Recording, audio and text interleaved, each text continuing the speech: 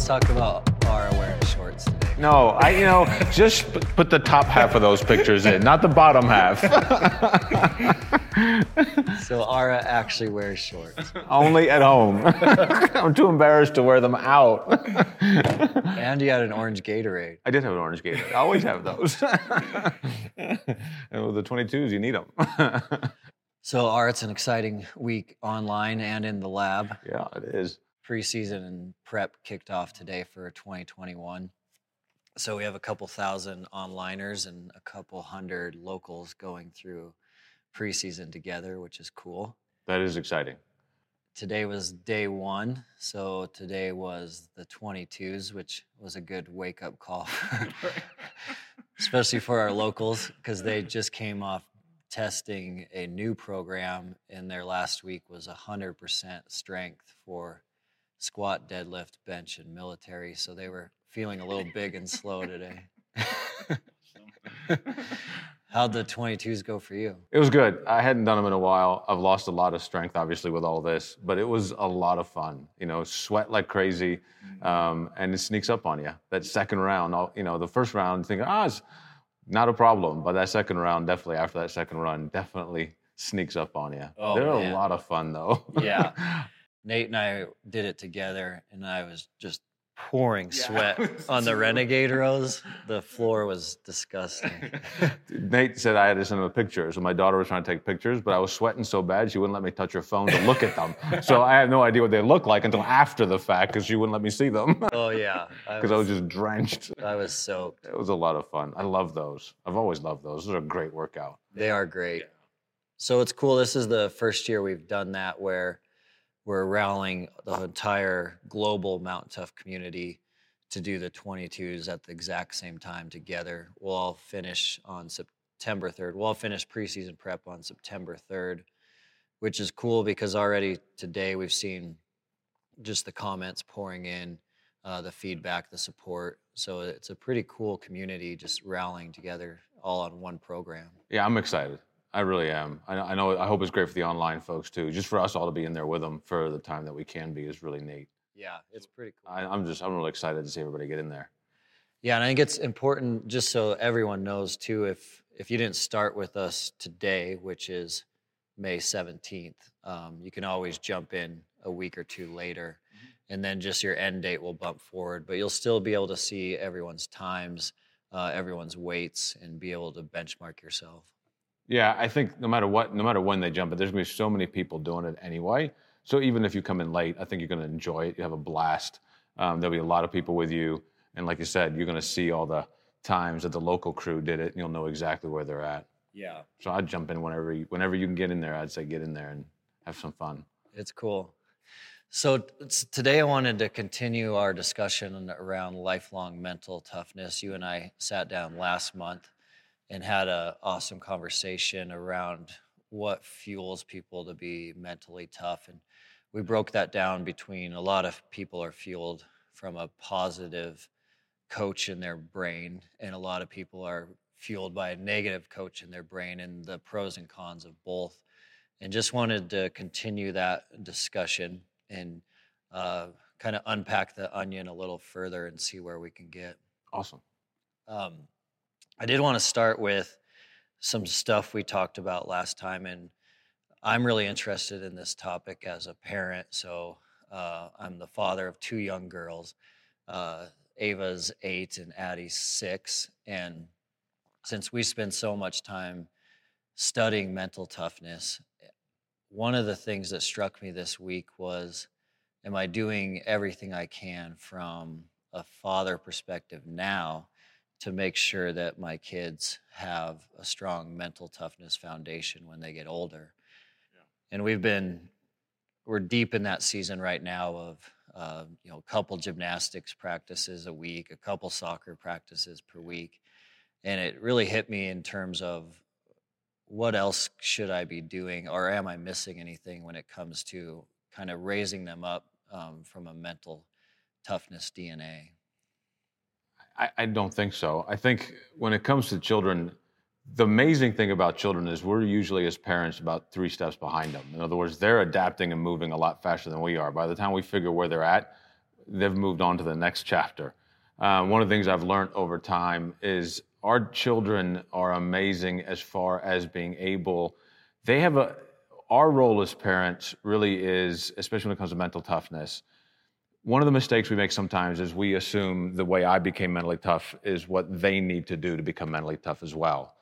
Our children are on a little bit of a different path than we are. They're in a different world than we grew up in, and they're also have different passions and ideas and thoughts than we do. So the biggest lesson I learned with our 3 kids as I went, and I didn't do it right, I had to learn as I went, was really being able to find out who that child was and then motivating them for where they were and moving them forward in the thing that was their passion at that time, and then helping them pursue that.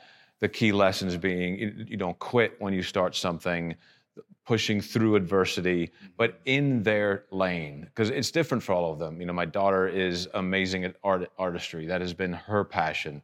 For a little while she did sports, but this is more her passion. My middle son is probably a little bit more, not on the cerebral side, more on the active side. And the older son is much more on the cerebral side. They all have these different likes and dislikes. Yeah. So I used to really want to push my older son to do more physical training, to make him mentally tough. Yeah. Just wasn't motivated. It wasn't working very well. Yeah. But when I found out the things that he did have a passion for, and then help him drive down the road to pursue those passions, and then instill the same lessons learned, whether it is, again, you hit an obstacle, moving through the obstacle and not quitting, working on, okay, you failed at this. Now you've got to get back up and do it again. What did you learn from that failure? Now let's move forward and apply those lessons going forward. All the same lessons for mental toughness can be applied. I just had to change the lane that I was used to applying them in, because each one of them was following a different course for their life. That was actually a big learning turning point for me when I figured that out. I'm not making little me's.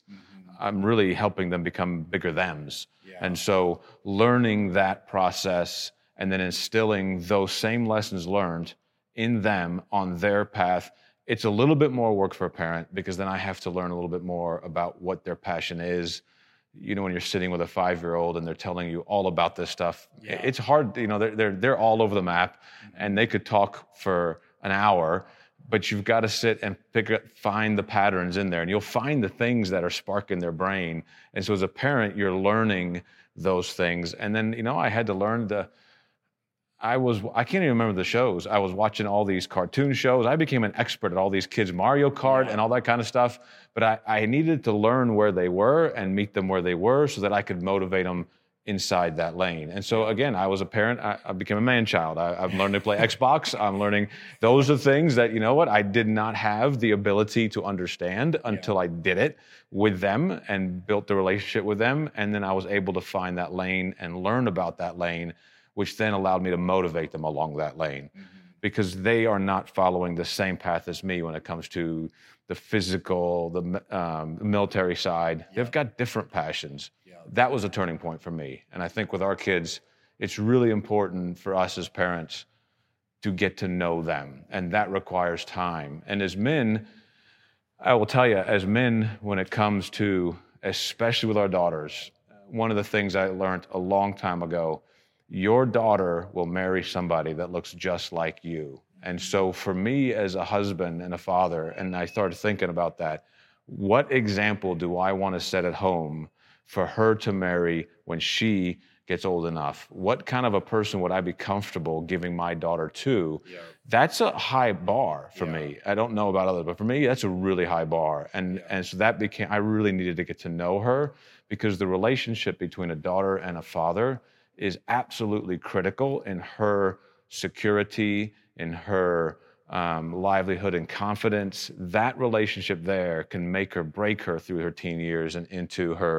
that young adulthood years. Yeah. And so for me, forging that relationship early was a critical aspect of learning all about the things that she liked, learning about, at that time, if it was the kiddie shows, and learning to watch those. And it's not manly stuff to do, but it was building a relationship that would go a lifetime to give her the confidence that I can then instill mental toughness into. Yeah. But if she lacks the confidence and the security at home, then it's going to be really hard to instill any kind of mental toughness. And with all the children, when they become teens, your relationship with them will be in large part, or at least in part, dependent upon how well you forge the relationship as children. Yeah. So while it seems silly to be doing these things with them as children, I have learned that they remember those things when they're teens, and it makes it a little bit easier to connect. Now, if you didn't do it with them as children, you can still connect with them as teens, but it goes back to finding out where are they at, what are those passions, get the time to listen and hear, go spend some time watching what they're participating in so that you can now walk their lane. That is the picture of exactly how, well, Christ did it with us. I mean, he met us where we were and then slowly walks with us to guide us to where he wants us to go. Yeah. And it's the same thing as a parent. That's the example. We meet them where they are. We got to know about them and follow. Then I can put in the mental toughness aspects because the relationship is there. So with my older son, he did an internship. It did not go very well for him. Mm-hmm. But I went and I met and I got feedback because I knew that he did not do well. Yeah. So when I met with the folks that he's working for, it was important for me not to tell them anything. And I made it clear, I want to learn from them because I want to help him grow from this. Yeah. And so they gave me a lot of feedback, and then I sat down with him and we worked through it. So now when he goes to this next job, he'll do better. He was like, man, I didn't realize all that stuff. But again, that was me saying, okay, you fell on this one, but now let's pick it up. We're going to learn. We're going to apply for another one that's going to be a little bit tougher than the last one, but you're going to do well at it now because you've learned the lessons from this first one. Yeah. And so, again, inside his lane, we were just picking up those lessons learned. That's just what I've experienced. I'll let you know how it goes as they progress. But right now, that's just some of the things I've learned. No, that's powerful. It definitely stood out to me when you said we're not trying to create little me's, because I think that's a trap that I get caught in all the time. It's like you should be, hiking with me, shooting your bow with me, working out with me. Those are the things I like. And so then I get caught where I'm frustrated if they're not that into it as I am. Yeah. Instead of thinking about their passions and tailoring around that. It's tough to figure out too. Yeah. And you have to, that's why those conversations become so important, because it's where I learn the things that are their passions so I can steer them towards it. So, and again, when they're younger, they're talking a mile a minute. Yeah. So somewhere in that mile a minute conversation, you've got to zone in just enough to figure out what some of the threads are inside that mile a minute. And it is hard to stay attached, but that's the beauty of it, is you start to see this little person start coming out of there. Yeah. And it's in there. It's just, they're just coming out in scattered thoughts, but you start picking up on the beauty that is that child. Yeah. And then it becomes kind of cool as a parent because you can start to relate to them as you start to find these things that really are their passions. Yeah. And they bring us out of our comfort zone. Like I said, video games and me are not very good. My kids had to teach me how to play them. It was fun for them. And then my daughter one day said, "It's so tough when you guys grow up." I'm like, "What are you talking about?" But she said, "You're ready to go on your own now. You can play on your own now." I said, "Well, I kind of did this so we can play together." But again, they that's learn just so fast. They learn really fast. They kick my teeth in on a regular basis. I can't keep up. Yeah. But at the same time, it's funny because it gives us something that, okay, they have a passion for this. All right, I'm going to have to learn how to do it so that I can be part of that with them, if that makes sense. That's cool. And be part of that journey with them. Yeah. And I think that's where the relationship comes in for you to be able to build the mental toughness side, because children listen to their parents, they watch their parents. And that's something else too that I think is really critical as parents. The number one thing they will follow is your example. And even though we don't see it as parents, kids naturally buck against their parents when they get into the certain age group. Yeah. That is normal. But what we as parents don't realize is they are still watching, and they will always watch. And watch your kids closely sometime when they're not thinking you're watching them, and you'll see that they're doing things that they saw you do. Yeah. They're actually mimicking your mannerisms. Their life will very much be geared towards what they see you doing. And so mental toughness for them also is demonstrated in their parents. When we don't quit, when we stay the course, when we stay faithful to our spouses, when we set an example at home and how we treat our spouses and how we treat our family and how we handle stress, your kids see all of that. And while they may not always tell you how much they respect it, one of these days as a parent, they will tell you, and they will turn around and say, Dad or Mom, I just want you to know how much I respect. I watched you go through this, and it's amazing because you'll never see it coming. You'll think you were an absolute soup sandwich. You will think that they had no clue, but you will wake up one day in the middle of you'll have no preparation, and it'll just come out. Dad or Mom, thank you. I saw that, and you'll be like, wow, they were watching. So you have to stay the course as a parent and never give up, no matter how much it seems like maybe they're on board, maybe they're not, or they're watching. And so if you're lacking a why outside, this is a why. You have a why. Be as mentally tough, as straightforward as you can be, because your children are going to you'll be amazed when they're in their 20s and 30s, how they're going to look back, and one of these days they're going to tell you the impact you had on them. And that's really, they have to see that displayed in their life. So it has to be consistent. So we have to step outside our comfort zones. And what tends to happen sometimes is we're at work, we got our guards up, we're being careful with the people around us, and it can be tiring because you're constantly on your guard, watching how you speak and watching how you carry yourself because you got people around you. And then we tend to let our guard down when we get home. Really hard thing to do, where it's just natural. We get home and we want to relax, but that's when we do things, and that's probably when we have the biggest impact is when we're home. And so we have to find ways of getting rid of the negative energy you have from the day. You've got to retool, and when you walk in the door, it's game on again. And you are setting an example. So whether, again, with your spouse, it is taking that step back to really actively become the spouse that you need to be to set an example. Handling your stress.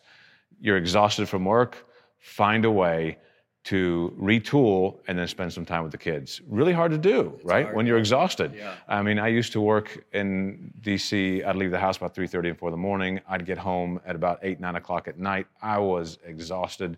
But Patty, I would try to decompress on the drive home. And then because I was working at the old garden, it was just, that unit is constantly moving. And then Patty would keep the kids up until I came home, and so I could see them, and we'd eat dinner together, even though it was late, right? We'd eat dinner together, and they're going 100 miles an hour. Everybody's talking. Patty's talking. The kids are talking. I'm wiped. I've been going for about a good 16 hours by then. But it's it's game on, and I'm talking, and I got to engage. And then she would take the kids, and she'd put them to bed, and I'd have about 35, 45 minutes of quiet time. Then I have to hit the rack or whatever. But she made a point, and I made a point. That was a really critical time. Dinner time, we're all doing it together. And the kids were excited about it. But that's hard, right? That's cool, The last thing we want to do is come in and engage again after working 12 or 14 hours. But this is critical for them to see that your home is as important to you as what you're doing outside. So when you come home, you let your guard down, your mouth runs a little more than it should, you're not doing the things that you could be doing. What you're doing is you're setting a pattern now that the only time they see you is when your guard is down, and grouchy, maybe complacent, tiny bit on the lazy side. They're seeing that side of you, and you have to remember, this is all they see of you. They don't see you in the 12 hours a day when you're out there, changing the world. They see this guy. So it's important for this person that they see for that X number of hours a week to be on target, if that makes sense. You're going to have times you're just going to sit and put your feet up. You need that time. The kids need to understand that, but they need to understand that's feet up time, not all the time. So like, for instance, my wife and I, we had this thing where we would have coffee together pretty much every night. So when I was working a job where we could do that, right? So I'd come home at a reasonable hour, and then it was like, okay, every night she and I would have coffee. The kids knew. So they knew when mom and dad are having coffee, they disappear, they do their thing. They would keep themselves occupied with some stuff we give them, and they knew, leave us alone during that time. And that was our time. And so it was automatic. It just kind of got ingrained in our house. Mom and Dad are having coffee, we're off. As soon as we're done, it's game on, right? So that was my feet up time. It was Patty and my time to have some time together. But as soon as it was over, all right, game on, here we go. All right, Daddy, you ready? Yeah, I'm ready. Let's go. But you have to make those so they know, they can see the difference. Yeah, Dad needs a break. Let's give him a break, and then leave him alone.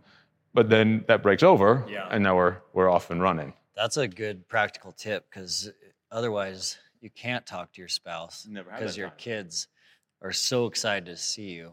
And then you just can't even have a single conversation. It's impossible. And then the couples drift apart. So you have no relationship left. You can't walk through decisions together because your kids dominate the entire household. So for us, it was really important, and we set that up that way. When they were really little, from early on, there were 2 times that Patty and I guarded. My Bible time in the morning, that they knew if myself or Patty were reading the Bible in the morning, automatically leave Mom or Daddy alone. That's their time with the Lord. So that became this block time, no matter when it was during the day, and then our coffee time. And so the kids from an early age knew those 2 times they didn't mess with. And then in the middle, they could mess with those times unless we were working or something. So that block makes a huge difference, because the kids realized, hey, the Lord's important to Dad. So when you'll find them over time with their little Bible over there reading it too, because it's important to Dad. He's doing it every day. And so they start picking up those habits. But either way, they know that's your time. And then they know that Mommy's important to Daddy too, and Daddy's important to Mommy. So, okay, when they're together doing this, we leave them alone because that's their time. That's cool. But then you're gonna have to tool and get in there and give them other time. So then you got to turn the switch on and drink a Powerade or a Fit Aid and get your energy on and get in there and do something with them afterwards, so that relationship is still there. And they know there's other time. They have their time. It's not like this is exclusive. They never have any time. That's why you drink coffee at 9 o'clock at night. I drink coffee all the time. There's no limit to how much coffee you can drink. So you and I have talked a lot about this, because when COVID hit the country, Lindsay and I made the decision to homeschool the girls. And so this is our first year through homeschool. But you and Patty made the decision to homeschool a long time ago. We did. And homeschooled 3 kids. How did you guys make that decision? How has it gone? What are your thoughts? There's pros and cons. In our case, with the older kids, we put them in, we mixed it. So when we were in an environment where we trusted the school and we had a relationship with the school, then we let them be in school. So when they were younger, we had them in the local school here, the public school. It was great. The kids loved it. The teachers were good. And the teachers were really good. And so there was a period of time where I was like, that's great. They can enjoy it. Then it got to a point where it started to encroach a little bit in areas that we were just not as comfortable with. And so, all right, it's just time for us to pull them out. And so we went to the homeschool route. So most of our kids experienced a little bit of both. It depended on whether there was a school available when they were younger. And then we went to the homeschool route after that.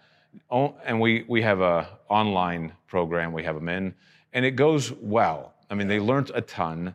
Honestly, their learning is probably a little bit. Some of the programs out there are really good academically, so they learned a ton. The hard part is obviously the social side of it. So you need to find outlets. If there's not a church function they can go to, like your kids are doing soccer and gymnastics, those things become important to get that social side of it. But nowadays there are so many homeschool groups out there. Pods and stuff. There's tons of them. So getting that interaction with other kids their age isn't as hard to do as it would have been, say, 15, 20 years ago. So I would say that if you can do both, and if you're comfortable homeschooling them, then for us, it was the best answer. We went with the video route where they had the classes, so my wife and I didn't have to physically teach them. We just had to check and make sure they're doing all their work and that they were staying up with everything. Again, some students do real well with that. Others really struggle with it, and you got to get creative. Because some kids will sit there and they'll do their 8 hours of school and they're good. They're organized, they're good. Other ones, they're pinging off the wall. Yeah. And our kids are the same way. One would sit and do it great. The other one is going to be everywhere. So you're going to have to get really creative on how you're going to keep them engaged with school. It's not for everybody, but it takes some work on figuring out what's the best format. Again, you need to know the child. You know what motivates them. You know how they operate the best. And you, as their parent/teacher, need to understand how to manage that personality. Yeah. So how this student learned, and it's as a teacher, as I teach on campus too, students learn differently. And so I need to have something that applies to all of them, but at the same time, I need to be ready because we're going to have to adapt some things. Some of them are going to learn things differently than others, and your children are no different. So this child will really excel given the structure, and off they go. Another child is going to need a little bit more structure and a little bit more flexibility in order to make them work. Okay, find out what that is. You know that child, and you can make it work really, really well without pulling your hair out. You can do it, but again, it requires, okay, I need to know my child. I know what motivates them. I know when they're, for lack of a better term, their crazy times are, right? Because some kids get up early and they're just good. Other ones are going to be the biggest grumpy bear, and you just got to learn how to navigate that. And I think it's doable. The best families I've seen that did it 10 times better than us were families that had a ton of kids. The older kids would do it with the younger kids, who would do it with the younger kids. It was so wild watching them do it. I was like, wow, I wish I could do that. But this whole team thing worked out where the older kids would take care of the younger ones. And if you can do that, you've really done something, I think. Yeah. I never managed to pull that off. Just have to have 8 or 9 kids. You need 8 or 9 kids, and I had 3. One of the things I wanted to ask you about today, you've shared this story with me in the past, and it really ties into the conversation we had last time we sat down together last month. And last month we were talking about very well-known mentally tough people that we know a lot of times are fueled by negative experiences in their childhood, and then they use those experiences to fuel them through physical endeavors, which can work really well for the short term. Related to that, you've talked a little bit about your childhood with your mom, and then how you had this kind of life-changing moment where you were finally able to forgive your mom. Could you share that with us today? And I mentioned before, one of the things that at some point you have to cross the barrier from, you stop running from things and you start running to things. So the anger fuel is generally you're fueled by an anger because you're running from something. It's fueling you. At some point, that can fuel you for a long period of time, but it doesn't fill you. At some point, you need to get to that, I'm running towards something. Right now, I'm getting somewhere, and this stuff back here is getting left behind. In my case with my mom, we had a really difficult time. So my parents divorced when I was younger, and it didn't go well between the two of them. And so what happened, since I was very much like my dad, I became the lightning rod for a lot of her anger and bitterness. And, now being older, I can understand. I wasn't an easy kid either, because I didn't do well with the divorce either. And I was definitely high-strung, high energy, and high intensity. So, we had this combination, we had this just powder keg at home between her just frustration and everything because of what she had gone through with my dad. And it just basically was a really bad breakup, and she just kind of got, left behind, and he left. And then, and she saddled with the 2 kids. And on top of it, I am 100 miles an hour, and I'm not good with this either. So the two of us it was a powder keg, and it went to there was definitely some beat downs there physically and everything else, until such point that at that time her boyfriend got so worried about what was happening, because he had gotten involved a couple times and having to hold me down. He was like, we have got to get this kid off somewhere. So, because this is going to get bad. So they sent me off to military school, and involuntarily, it was the only thing left for me to do. And so I go to military school, and I'm stranded there, and that's a tough environment. It's basically reform school for boys. And it was a really difficult environment. And it was, I used to sleep with cans stacked up in front of the door, and I sleep on the top bunk with a broomstick by my bed, because you just never know what's going to happen at night. And it was just, again, another growing experience. But so my mom and I never really got through past that phase. At the end of that year, my dad said, Ara, you need to come live with me, because he felt terrible about what I was going through. So I went to live with him for most of my high school years. But the funny thing was, I had gotten so comfortable in that environment by then that when I finally, even after my last year, my dad was in Switzerland, so I got to live there, which is really cool. But then when we came back to the U.S., I was like, I want to go back to military school. I couldn't fit anywhere else. My brain had gotten rewired somehow and all of that. So I wanted to go back to military school. So he sent me to a military school again. And then I went to Purdue University and started the whole Army thing. But the relationship between my mom and I was never, ever, ever good after that. So I held that bitterness for most of my life. My whole family would say, Ara never smiled. And I really didn't smile. Darth Vader was born out of that environment. And on top of that, really, she spent the rest of her life, which was unfortunate, and I look back at it, because she spent the rest of her life trying to make up for that early part of her life. So her whole life after that with me, her whole relationship, was trying to build a relationship that I was having none of, even when we came to visit her. And that was a shame. It was a shame for her to have to live with that guilt and the shame and the stigma of knowing that she had caused a lot of what I was now doing. And then it was a shame for me because I was lacking a relationship with my mom, and I really had a hard time being around her. My wife, who I met in Panama, was the icebreaker between there. My mom loved her to death. And actually everyone says that's when I started to smile for the first time. So the Lord was starting to break me down to get ready for salvation. But that helped, but it didn't help the bitterness in me towards my mom. And then we got to where the last 6 months of her life, she had cancer. She'd hidden it from us for quite a number of years. And then finally it was getting to the point that, okay, it's going to take over. So I asked to be stationed in DC so I could be with her towards the tail end and take care of her, because she was kind of on her own. And so I still want to do the right thing for my mom, but I still didn't have the love connection wasn't there. So we kind of nursed her through this. By this time, her bitterness and anger it wasn't getting better. So it became a really rough road for the two of us, because I'm caring for somebody that is really at this point in the last stage of their life, and it's not going well for her, which is making it hard on me because I already have this latent bitterness going on. So this went on for the 6 months. But the week before she died, the last week, I wanted her to get to know the Lord. No matter what, I wanted that.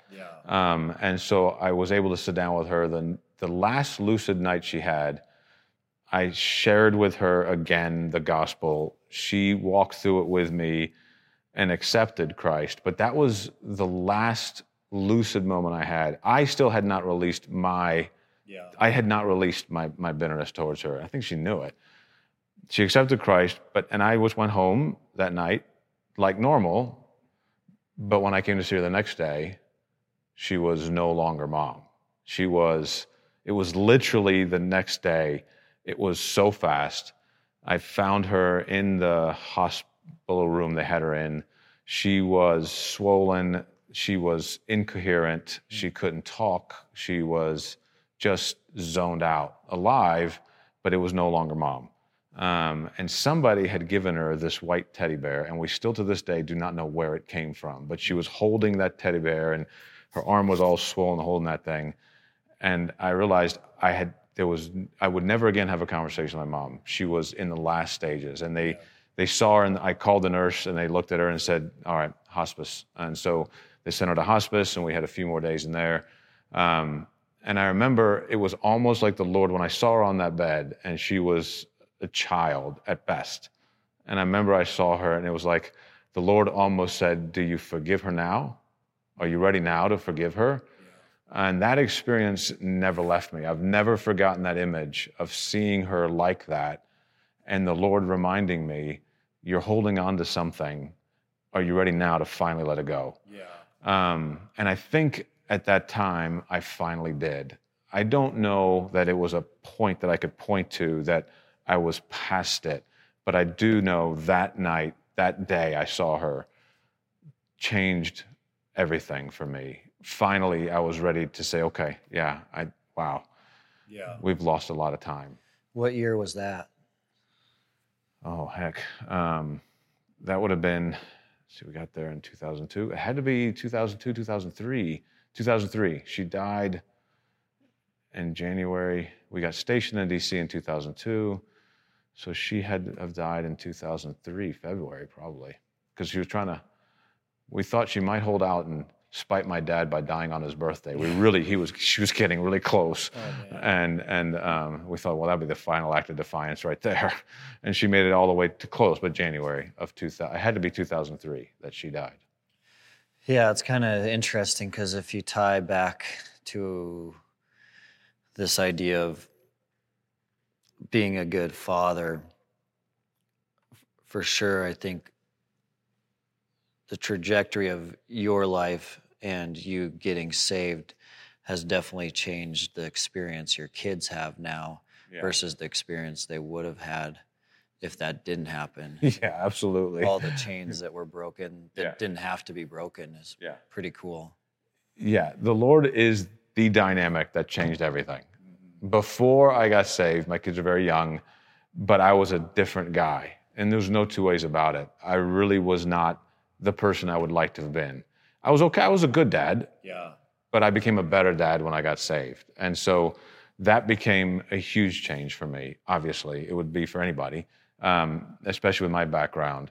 The funny thing is, and one of the things I think we don't always realize as adults, is the stuff that we experience as children, it does follow you. And so even after I got saved, the Lord has been working on me for 15, 20 years now to start even still scrubbing some of that stuff out. It takes time. Yeah. And the Lord over time has to unpack some of that. So the more baggage that comes from your childhood, even with salvation, the more work the Lord is going to have to do to unpack and then cleanse. Mm-hmm. And that's something that I think I didn't quite expect. I didn't realize how much baggage had been stored up. I didn't, And the Lord is so patient that he just slowly unpacked one or two at a time, dealt with those things, cleansed those things out, and then we worked to the next thing and the next thing. Because really, you can't become who you're going to be until we really have dealt with some of the stuff of who we used to be. Yeah. And the more that stuff's been dug in deep, the more work is going to take the Lord to get it out, or it's going to keep affecting who you're going to be. It just keeps coming back, right? The negativity will come back out in ways you don't expect it to. The bitterness will come out that you don't expect, or fear, or a discouragement, or an actual lack of security, lack of confidence will come out, and you can't figure out why. Yeah. Sometimes you can trace that back to something that happened a long time ago that now the Lord needs to clean out. So I used the example yesterday, when it says, John 1:9 says, if you confess your sins, he is faithful and just to forgive us our sins and to cleanse us from all unrighteousness. It's funny because we love the first part of that, he's faithful and just to forgive us our sins, which is great. Yeah. But it's the second part that's just as important, because now that the sin's been forgiven, something caused that. The Lord wants to get down in there now, and that's the future part of the work, is where he's forgiven it so you can release it, but he's still going to want to get in there and deal with what caused it, because that's going to keep causing it to come up until we give him a chance to unpack it and then cleanse it, because we can't cleanse it on our own. And so what happens is in some cases, we are running a race where we're constantly trying to fight these demons from the past on our own. We bite our tongue. We try to fight our depression or discouragement, and we're trying to fight them in our own power. By yourself. And the thing is, the Lord didn't ask you to do it by yourself. He is the one that's unpacking it for you so that he can, because he's the one that's got the power to cleanse it out, which is why he's allowing it to come up. But it's going to have to come all the way up to him. And he'll put the people around you to help you walk through it. Yeah. And then if there's people that don't belong there, Satan's going to put some people there too. You need to get them out. But he's going to put the right people around you at the right time, but he's going to want you to unpack it. It's kind of like, I was using the example yesterday, right?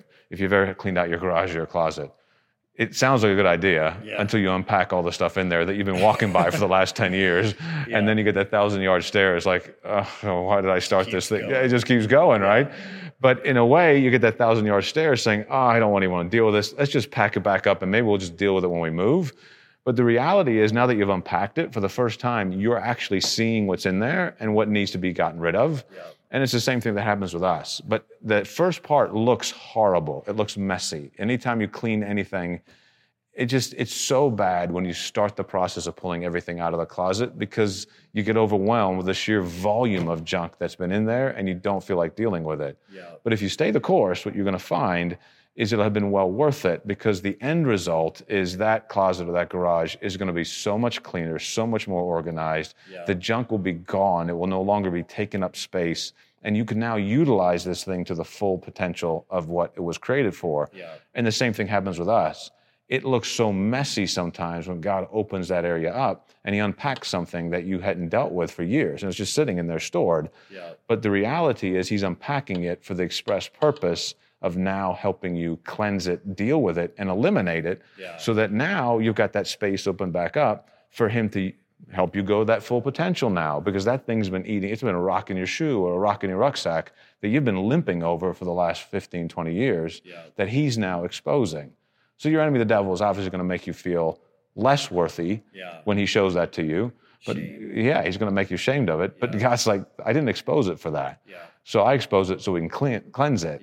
And that outlook changes things. It makes our relationship with him much healthier because we realize what is coming out is exactly there so that he can clean it out. We don't have to hold on to it. But that's a process. So our childhood has a huge effect on that. When I do marriage counseling, a lot of times as we start talking about the relationship, I'll go back to the parents. And unfortunately, many times I will find, it's like I said, your daughter will marry somebody that looks very much like a relationship with you. And so unfortunately, many times I find women in very negative marriages, negative situations. I start walking them back, and then I realize, and we go back and we start talking about their relationship with their father, and then we got to unpack all that before they can unpack the stuff with their husband, because this is what's really causing a lot of the problem. It's generational. It's generational, right? They're marrying what they experienced, and it's hard. It's really, really hard. Unless they broke that somewhere along the way, then they broke the pattern and went into a really good relationship.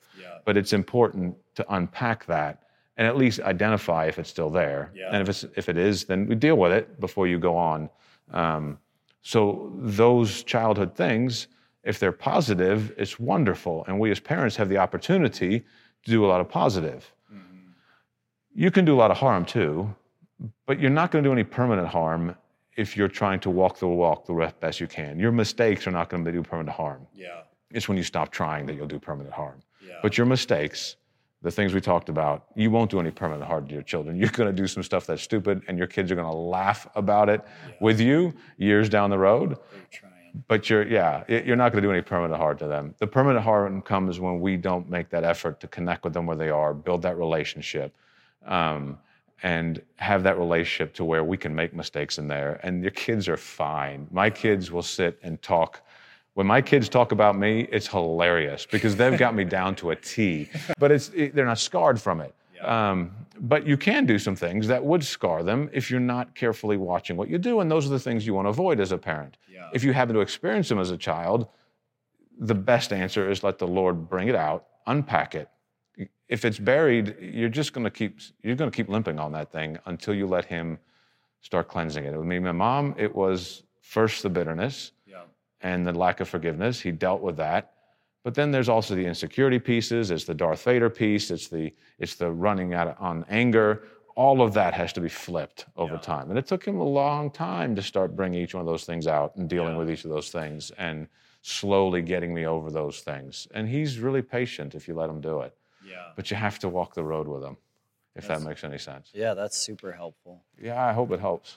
I think as we wrap things up today, that was an incredible insight for me. I think in closing, what would you tell the dads out there that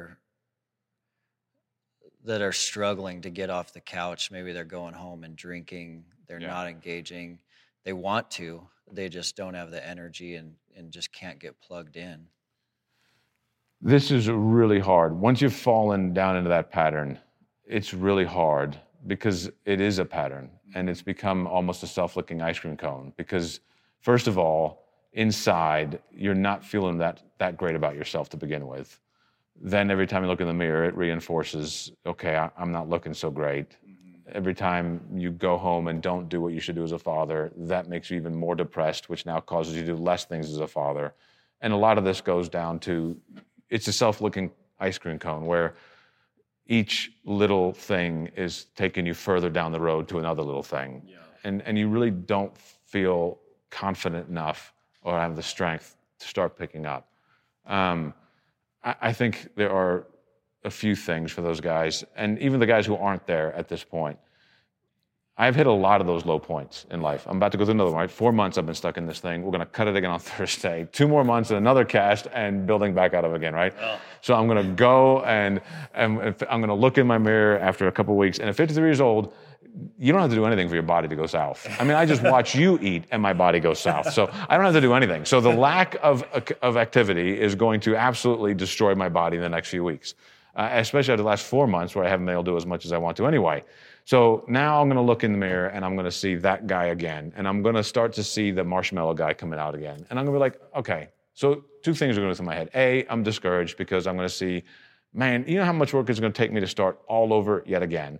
And then B, I'm going to be like, the temptation is going to be, well, you're 53 years old. Why are you even bothering? Go ahead and become a marshmallow.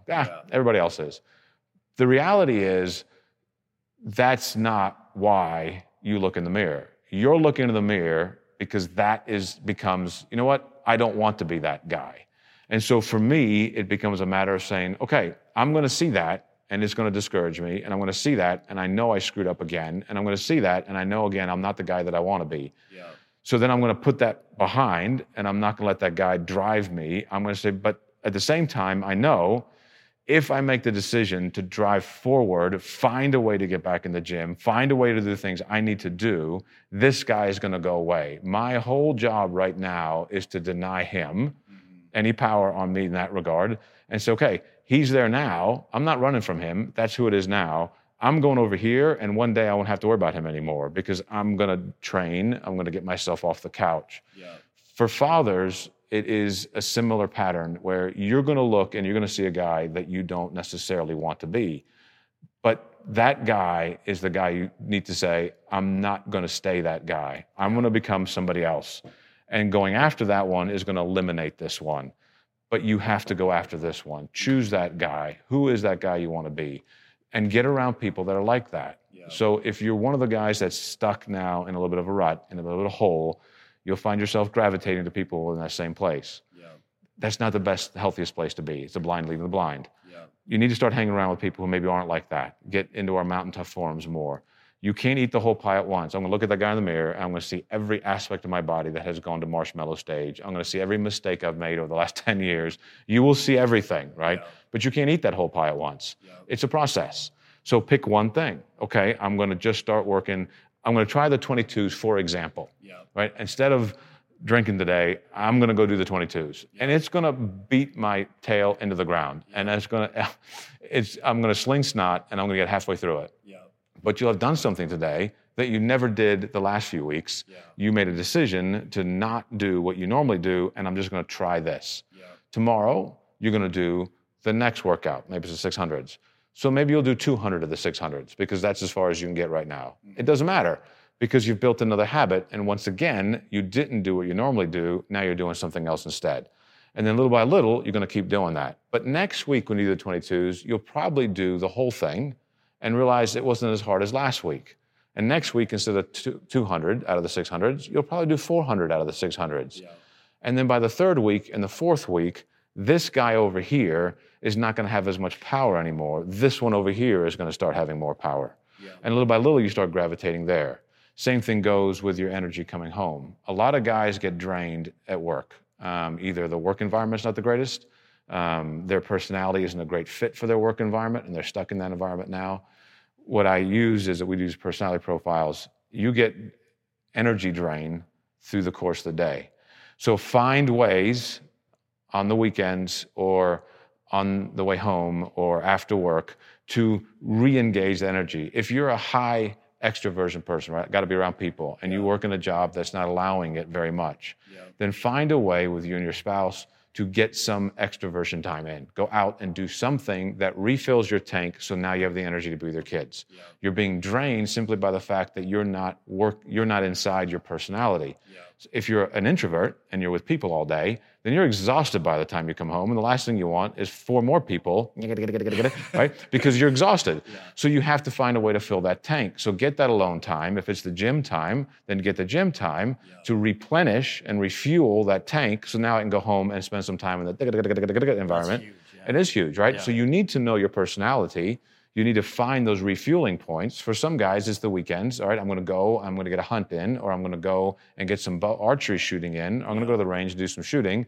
That's my release time. I'm going to go do that and schedule it, but then I'm coming home and but I'm ready, right? I'm charged. But you have to replace something. So find that thing that is not doing you any good and replace it with something else that will actually recharge you. Not finishing the workout is not going to be a bad thing. That doesn't make you a failure. It means that you actually succeeded because you did 200 meters, even if you did half the 22s.